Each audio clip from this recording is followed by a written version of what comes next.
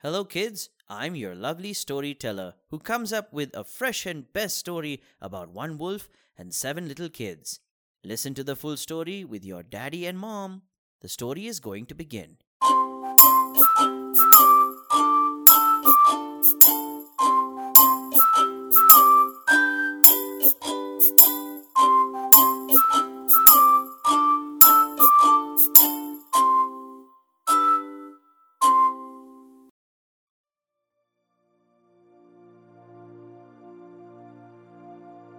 There was once upon a time an old goat who had seven little kids and loved them all with the love of a mother for her child.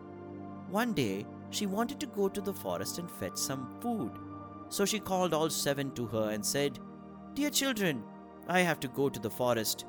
Be on your guard against the wolf.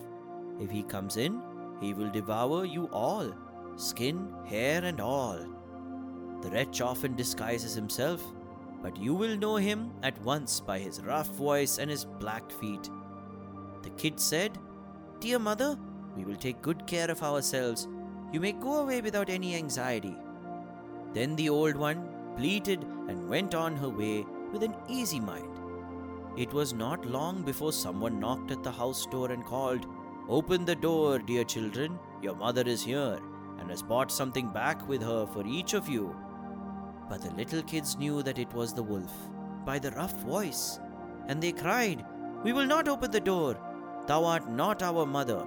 She has a soft, pleasant voice, but thy voice is rough. Thou art the wolf." Then the wolf went away to a shopkeeper and bought himself a great lump of chalk, ate this, and made his voice soft with it. Then he came back, knocked at the door of the house, and cried, "Open the door, dear children. Your mother is here and has brought something back with her for each of you." The little kids cried, "First show us thy paws, that we may know if thou art our dear little mother." Then he put his paws in through the window, but when the kids saw that, they were white. They believed that all he said was true and opened the door. But who should come in but the wolf? They were terrified and wanted to hide.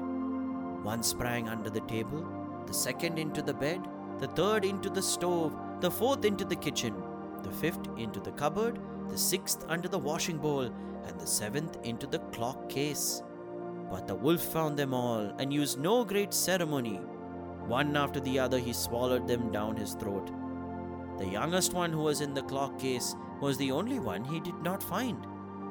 When the wolf had satisfied his appetite, he took himself off, laid himself down under a tree in the big green meadow outside, and began to sleep.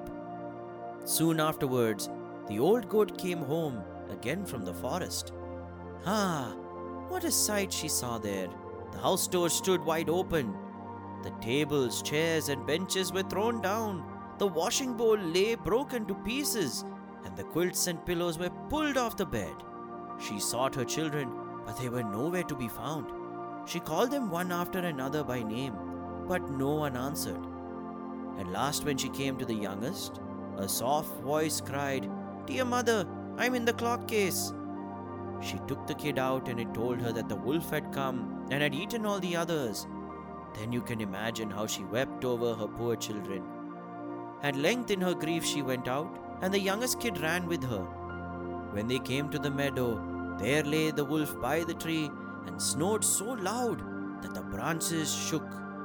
She looked at him on every side and saw that something was moving and struggling in his gorged belly. She said, "Ah, heavens! It is possible that my poor children, whom he has swallowed down for his supper, can be still alive?" Then the kid had to run home and fetch scissors and the needle and thread, and the goat cut open the monster's stomach, and hardly had she made one cut that one little kid thrust its head out, and when she cut further, all six sprang out after another, and were all still alive, and had suffered no injury whatever, for in his greediness the monster had swallowed them down whole. What rejoicing there was!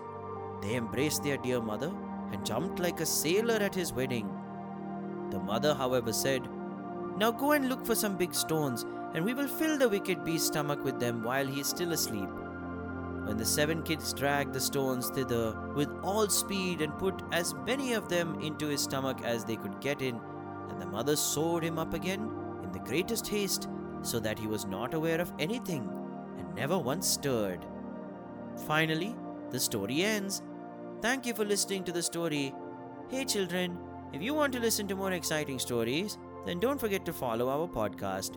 We'll come back again with a very enjoyable story. Till then, goodbye kids.